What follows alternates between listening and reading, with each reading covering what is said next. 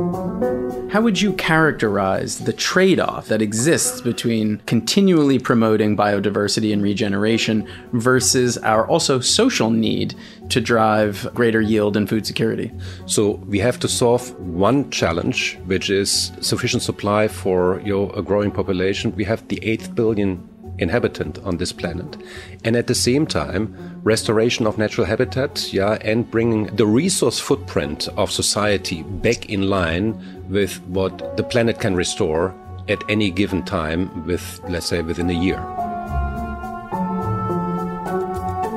Hello, and welcome to Trade-Offs, a podcast about the complex choices business leaders face to make their companies fit for a more sustainable future. I'm Ned Salter, Global Head of Investment Research at Fidelity International, and that was Werner Baumann, Chief Executive of the German multinational Bayer.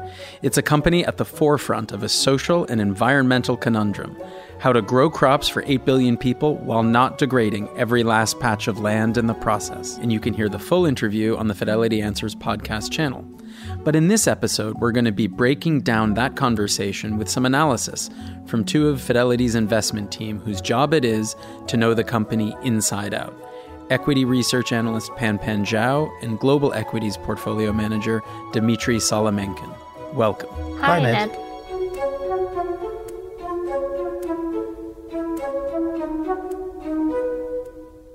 Pan-Pan, Bayer's one of Germany's oldest companies.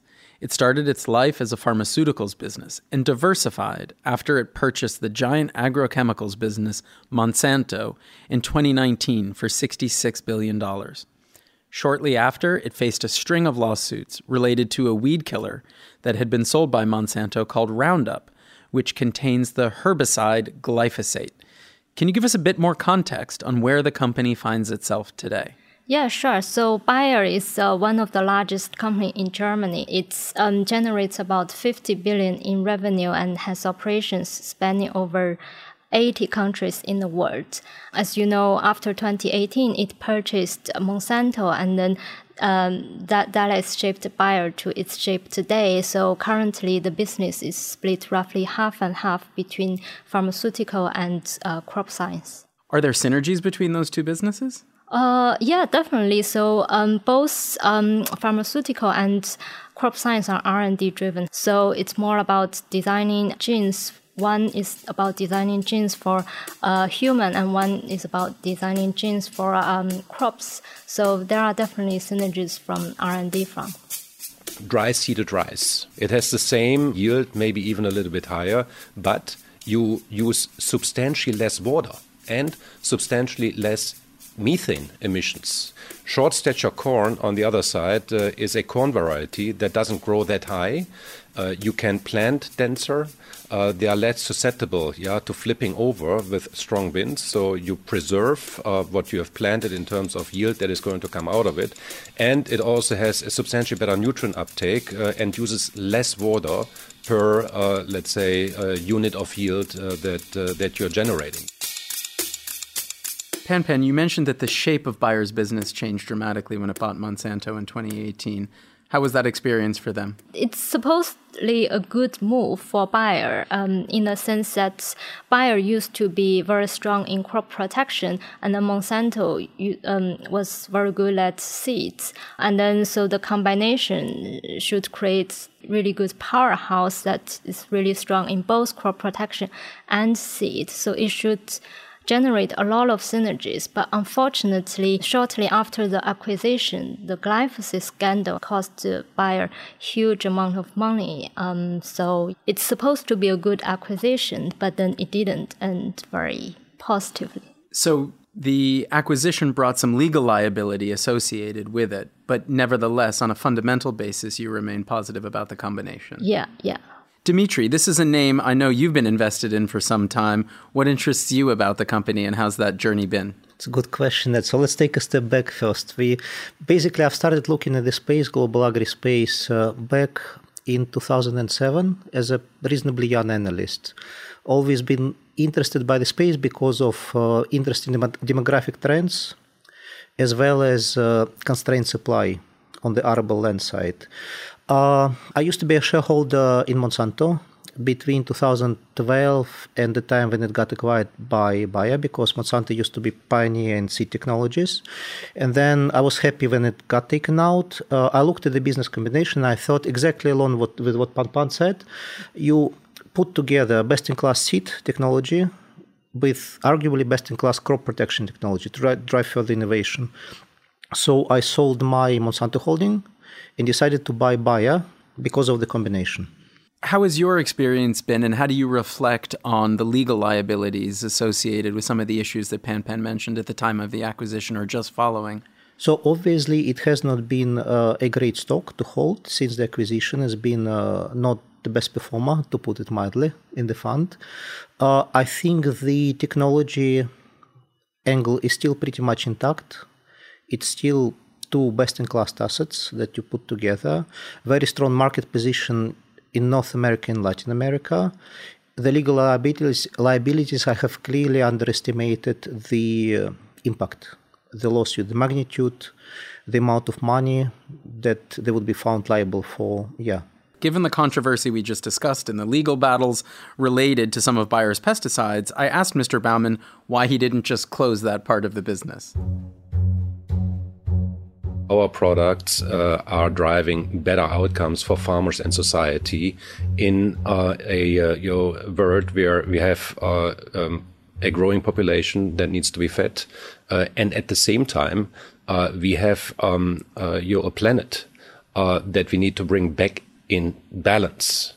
With that, we need to work on better and more innovative, and with that, more effective ways to farm, which means that element of innovation drives higher yields in intensified agriculture in order to free up more space for renaturalizing habitats and the like, in order to have more biodiversity, in order to have more natural habitats, in order to have more carbon sequestration opportunities compared to a very extensive agriculture. And that is exactly what we're doing with our products, being chemistry, being biologicals, being new seed varieties, or digital means that help farmers take better informed decisions in order to scale down their, let's say, ecological footprint, and with that become better in regenerative agriculture. So it's an outcome-based perspective that we take. How would you characterize the trade-off, if there is one in your opinion, that exists between, continually promoting biodiversity and regeneration versus our also social need to drive, greater yield and food security? So we have to solve for one challenge, which is food security and sufficient supply for a growing population. We have the 8th billion inhabitant on this planet. And at the same time, restoration of natural habitat, and bringing, as I said earlier, the resource footprint of society back in line with what the planet can restore at any given time with, let's say, within a year. So the way to do that is to find better ways to produce food and feed, and do that actually with less input. Pan, Mr. Baumann referenced less inputs and an outcome-based perspective. What does he mean by that? Yeah, so I think what it means is that we need to use less agrochemical products and less water, but then maximizing yield on the limited arable land, because the fact is that arable land doesn't have a lot of space to grow in the future, but the population is to grow by about 25% until 2050. And also the UN was projecting the amount of food for human and also for animal feed needs to grow by about 30% from now to 2050. So that really means we face a huge challenge of producing more with limited land. Then that requires companies like Bayer to focus more on innovation and then developing products or tools or technology that helps farmers to maximize or lift up yields, and then use less chemicals, less water on the limited land we have. So this argument for intensified farming is that it produces higher yields, and so therefore it helps with food security, obviously feeding a growing population, as you mentioned, while using less space, leaving more land for natural habitats. But the chemistry itself, as he calls it, is sometimes pretty controversial, and people have opinions about that. That's true. I guess everything has two sides. Bayer was developing some of the products, for example, the GMO, that greatly helps with improving yields. But then in the meantime, it's widely associated with the extinction of some animal species. So that is definitely one of the trade-offs the company are facing. But then in the meantime, I guess we also shouldn't ignore the environmental benefits this product and also innovation the company is bringing to the society. That's a really helpful characterization. You referenced GMO, so let's come back to that, genetically modified organisms. Dimitri, let's move quickly just to this innovation concept. How does Bayer achieve this? Many years, if not decades of experience. You bring together two very, very strong platforms, both having decades of experience in innovation, and you try to combine the assets and drive it further. And just going back to Pan-Pan's earlier point again, this potential reduction in other inputs, it's super important, because if you think about the use of fertilizer, if you could reduce this significantly by the way of innovation of better seed technology, better crop protection, fertilizer manufacturing is not an environmentally friendly process at all, because you use feedstocks such as coal, such as natural gas, it's mining, it's shipping, very heavy carbon footprint. So if they achieve what they achieve, it's big positive for society. Pan, do you think Bayer's doing a good job on this front? I think their innovation, their product development is very much focused on reducing ecological footprint. Agriculture as a whole represents about 25% of the global carbon emission, and then a 3/4 of the global water usage. And then what Bayer is focusing on is precision ag technology helps farmers to monitor their crops and also the need of those crop protection products and also water usage at the right time with the right amount of usage. And in this way, it really helps farmers reduce the ecological footprints from their operations.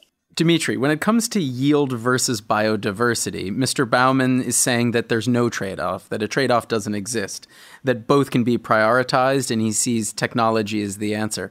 Do you believe that? Is it fair? So you definitely need to drive yield if you want to feed the world. There's no other way around it, because arable land is limited in supply. So that's it. That's where we are. Now, if you drive yield further, then of course you reduce the amount of land that you need to use. So it helps with biodiversity. It helps address, at least to some extent, address the deforestation issue. I guess the question that we're asking specifically, or we were trying to unpack with Mr. Baumann, is, there are some genetically modified crops that may themselves have a negative impact on biodiversity. I take your point on deforestation, but again, there is an element of a trade-off, which is, a crop that diminishes the natural species of insects, for example, might lower biodiversity, while, yes, of course, you are achieving higher yield and better food security. Is that something that worries you as a PM? Yeah, it absolutely does, of course. But then you look at the situation, and if there is a better technology that addresses it or helps improve this potential negative impact, then I'm sure they will be on it.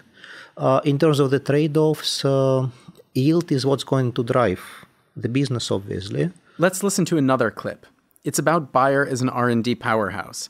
I wanted to know if better technologies mean fewer pesticides. Does that cannibalize the company's main business, or is there a more subtle trade-off here?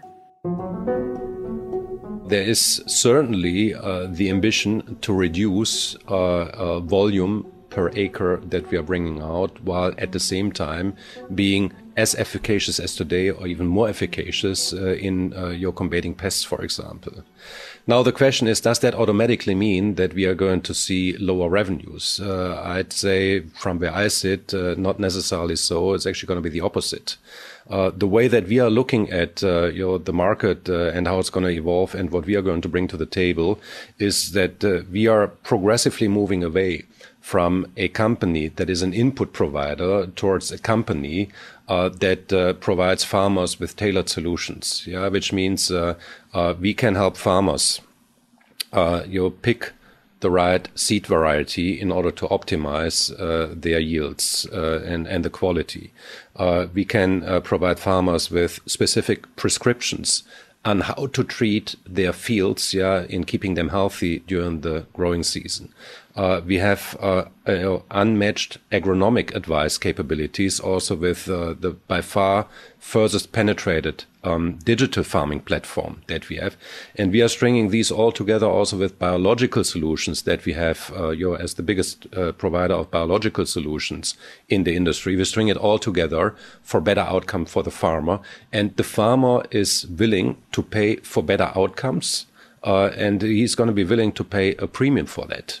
Yeah, because he's going to be paid on that better outcome in terms of quality and yield. So what's just been characterized in those comments is really a move from a volume-based business to a value-added based business. And Pan, through your lens of fundamental analysis, how realistic is this? Yeah, I think it is very realistic, and I do remain optimistic about Bayer's precision ag offering because this technology really creates value for farmers, and farmers operate in a way of total cost of ownership. So they evaluate what's good for them, what's creates value for them, and then in a sense, how much money they can save and how much profit they can maximize out of those new offerings. So the precision ag technology Mr. Warner was mentioning about really helps farmers to monitor the use of seeds in the optimal part of the land, and also it helps farmers to identify where there is problem, there is fungicide, and then what needs to be treated at specific time. And also it helps farmers to optimize the fertilizer supply chain and also optimize the use of water. So through these different dimensions, it really helps farmer to save a lot of money through their operations and also reduce ecological footprint. Dimitri, other companies in other industries have endeavored to make this move from volume to value add. How does it change your perspective on Bayer, if at all? And maybe how do you think about valuing the company differently, if at all? So maybe a couple of general points. If you step back from Bayer, you look through the history of good enterprises. A good company should not be afraid to disrupt itself, because if it doesn't, then someone else will. It's an obvious thing. We all heard this many times and saw it many times, but it's very important, and that's exactly what they are trying to do to some extent. That's number one. Number two, if they help grow the pie from the farmer's perspective, farm economics perspective, then they can get a bigger slice. It doesn't have to be in terms of sales, but obviously incremental profitability can improve very significantly. The blue sky scenario, people might look at it as a highly innovative business and ascribe some unbelievably high valuations, but as a value fund manager, I don't necessarily count on that at the current point anyway. Pan, what about this concept and what it means for Bayer from a sustainability perspective? How does it cause you to reflect on Bayer's ESG credentials? I think Bayer definitely has the right product and also the right strategy. It's doing the right thing, and they are actively educating both investors and general public about their sustainability strategy. But I think this change in perception takes time, and sometimes it takes years to come. Dimitri, the one group we haven't talked about is obviously the farmers. And I wanted to dig a little bit deeper on this because they're one of the biggest stakeholders in all of Bayer's activities. And Mr. Baumann says they will be willing to pay more for these new technologies. And I guess my question is, will they? I mean, there's obviously significant cost and significant risk for the farmers to adopt new systems, new technologies. I think it's true to some extent, to some degree. They will be willing to share if they get more as a result of bioinnovation and bioproducts, because farmer community, they are very sophisticated. They know exactly what they are doing. Some of them have been farming for generations and generations. So you can't just sell something that makes no sense, economic sense, to the farmer community. So if they see the proof, they will be very happy to share the upside, but it needs to be tangible and real. That would be my take. Okay, so the farmers are sophisticated, they focus on ROI, but not all of Bayer's clients are large agribusinesses. What about the small farmers? Even smaller size farms and farm communities would be pretty sophisticated in terms of what they get, cash-on-cash returns, so to speak. Okay, so where they see big opportunity that's largely proven out, these are investments that they're willing to take. Definitely, but they need to see the proof. They see the proof, they get the benefit, and then I'm sure Bayer can get part of the upside. Our third clip is to do with risk that touches on stakeholders, both the social aspect of ESG, the health risks to consumers, and the governance side, the health risks of the business, and of course, the duty to shareholders.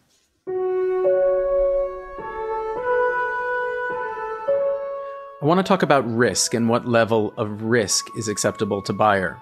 You took over the agrochemical company Monsanto in 2018, and with that business came billions of dollars in liabilities associated with the marketing of the herbicide glyphosate under the brand name Roundup. And obviously that was a costly acquisition, both from the write-offs, the write-down, and the liabilities, so a multi-billion-dollar mistake. So the question is, how much risk are you willing to take both financially and reputationally when it comes to the release of new products? So in terms of risk relative to the safety of product, none. Yeah, none. We are not in the business of exposing other people to risks that are unacceptable. Second, your business risks, more generically speaking, when it comes to, let's say, fairly big decisions in terms of resource allocation, such as an acquisition. There's something that is very, very important to us, and that is, of course, that we do everything that we do based on an informed perspective, and that means with really solid and sufficient diligence prior to taking a decision. Yeah, still. A risk always remains, and then it is about assessing that risk and the likelihood of occurrence. Third one, and you mentioned that as well, is reputational risk. We have inherited a substantial reputational exposure with the acquisition of Monsanto. The way we looked at it at the time was that we thought that we could manage that risk based on a very different, much more stakeholder-oriented and inclusive approach that Legacy Bayer stood for. And that also worked very well in the beginning up and until that avalanche of glyphosate litigation hit us. So that is a lesson learned from the past, because reputation is absolutely key to credibility across all constituencies that we are dealing with, including in front of the courts. Life is always life-threatening, and you're in business. We do that every day. We take decisions under risk and without, let's say, 100% of knowledge. At some point in time, that level of information that we have has to be good enough and solid enough to take a decision. But in most cases, a residual risk remains. And where there's no risk, you can also safely assume that there's very limited opportunity.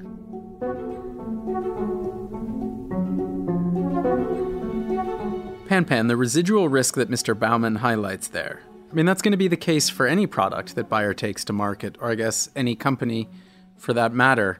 Bayer's learned this the hard way, I suppose. So is there a trade-off when it comes to them putting out new products? Yeah, I think there are definitely trade-offs, but I think when it comes to the business of Bayer that is associated with human health, the company should really do the best to eliminate those risks. But then in reality, there is never perfect foresight. But then I think the company, what the company and also government can do is perhaps they can do a better job at testing, at quality control to prevent this risk at the first place. And then in addition to that, they can do a better job at educating people of the best or the most appropriate use of their product. Dimitri, do you agree with that assessment? Yeah, broadly speaking, I do agree. Think about other industries as good examples. Any innovation can potentially lead to risk because we are dealing in the unknown with something new. Pharmaceuticals, a very good example. Things are happening quite regularly in the space. It's, I guess, a cost of doing business, so to speak. In case of Bayer and glyphosate, obviously they have received a lot of scrutiny from a number of regulatory agencies over the years on this product specifically. How closely do you think companies should be working with regulators when it's leading up to a product launch? I think they should be very close in terms of submitting all the data that is relevant, highlighting potential risks upfront. But obviously the relationship should always be at arm's length. It's very important. Close to disclose all the data, but not close enough to influence. Can you think of any other examples recently where there was a known risk, a residual risk, as we talked about with Mr. Baumann, that needed to be risk accepted? Maybe not company specific, but if I'm thinking about broad ESG topics, for example, take energy transition. When there was a view formed maybe 3-4 years ago that anything fossil fuel related was bad and anything renewable was good. Makes sense at the high level, but if you start digging deeper, then maybe there are lots more nuances. And there are certain risks with this transition that you need to accept as you move from one to the other, so to speak. So I don't know if it answers the question directly, but maybe it's a good analogy. So staying with you, Dimitri, I did press Mr. Baumann later in the interview about the KPIs that Bayer uses when it comes to assessing business risk, and he had a long and comprehensive list. What did they miss with Monsanto? Maybe I'm not the right person to answer this because I made exactly the same mistake. Sort of follow the science, so to speak, does not always work, as we saw. Pan, as we've heard, Bayer is keenly aware of what the public thinks. It's had a big impact on GMO. Yeah, exactly. Just as a background, so GMO is genetically modified seeds. Basically, you modify the seeds slightly so it adds certain traits to the seeds, and then it helps prevent certain insect or fungi, and then it helps improve the yield. Then it is completely banned in most of the European countries, but it is widely used in both US and South America for a long time. So basically, right now, the world remains pretty divided in terms of views for GMO. Why is that? I think this is due to public perception. So in Europe, because of some environmentalist groups constantly protesting about the negatives of GMO, that has really exacerbated the damage of GMO. So that's why, although the product is proven safe in other parts of the world, it remains this sort of controversial view in the European Union. And then that's why the regulators also doesn't really believe in the product, and then it's remained banned in Europe. Let's hear what Mr. Baumann has to say on this. Given that you are in businesses where you're driving forward and endeavoring to make some challenging decisions to drive society forward, to what extent does the court of public opinion weigh on your decision making? You'll always, you're in businesses that kind of make people a little bit unhappy. And does that weigh on your decision making? That's a very, very good question, Ned. Without the endorsement of society, we don't have a license to operate. Full stop. Yeah. So we cannot simply sit here and say, we know what's right for you, customers, society, and get out of our way. Yeah. What we have to do is we have to be in constant dialogue, reaching out, being transparent about what it is that we think should be done, how we are approaching things, bringing people in order to help them understand what it is that we want to do, and ideally also gain acceptance for it. It's not said that that always works. Yeah, we've seen that with GMO, where there's no acceptance in most European markets, and that is okay for us. We would love it to be different. We have a different perspective, but we do accept it. And that also means that with that acceptance, it is clear that that is very, very important for us, for our license to operate in other areas in these markets where, there's more openness to other things that we are doing. Yeah, so markets happen to be different, as I mentioned already, with some of the technologies which are being very much accepted and very, very important in the Americas versus less of that acceptance in continental Europe.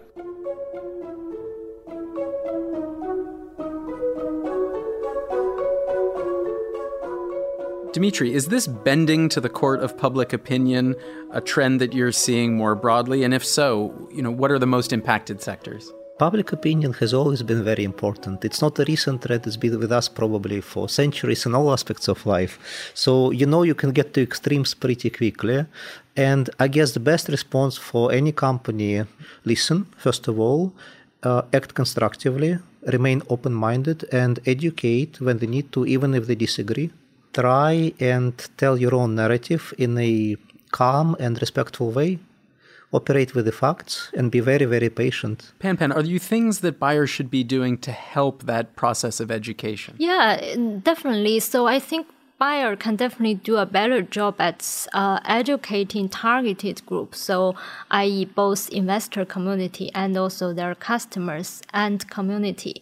Actually, it's very encouraging for me to see Bayer is actively making these efforts. So there are some historically maintained perceptions on GMO seeds around the world.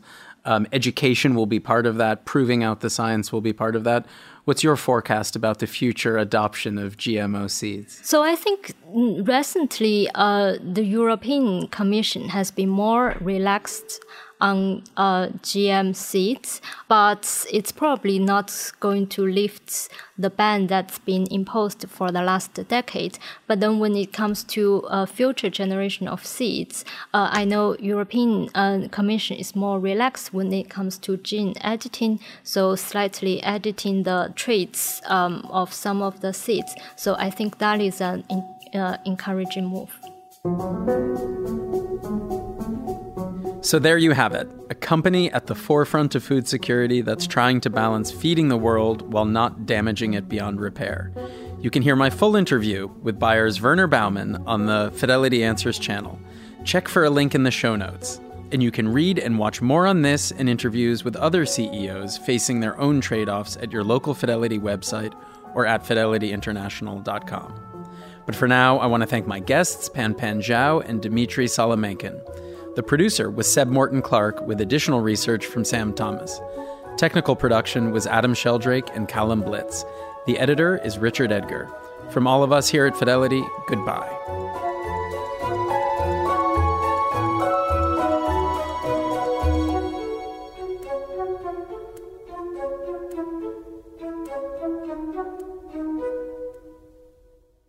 This podcast is for investment professionals only and should not be relied upon by private investors. This podcast is provided for informational purposes only and is intended only for the person or entities to which it is sent. It must not be reproduced or circulated to any other party without the prior permission of Fidelity.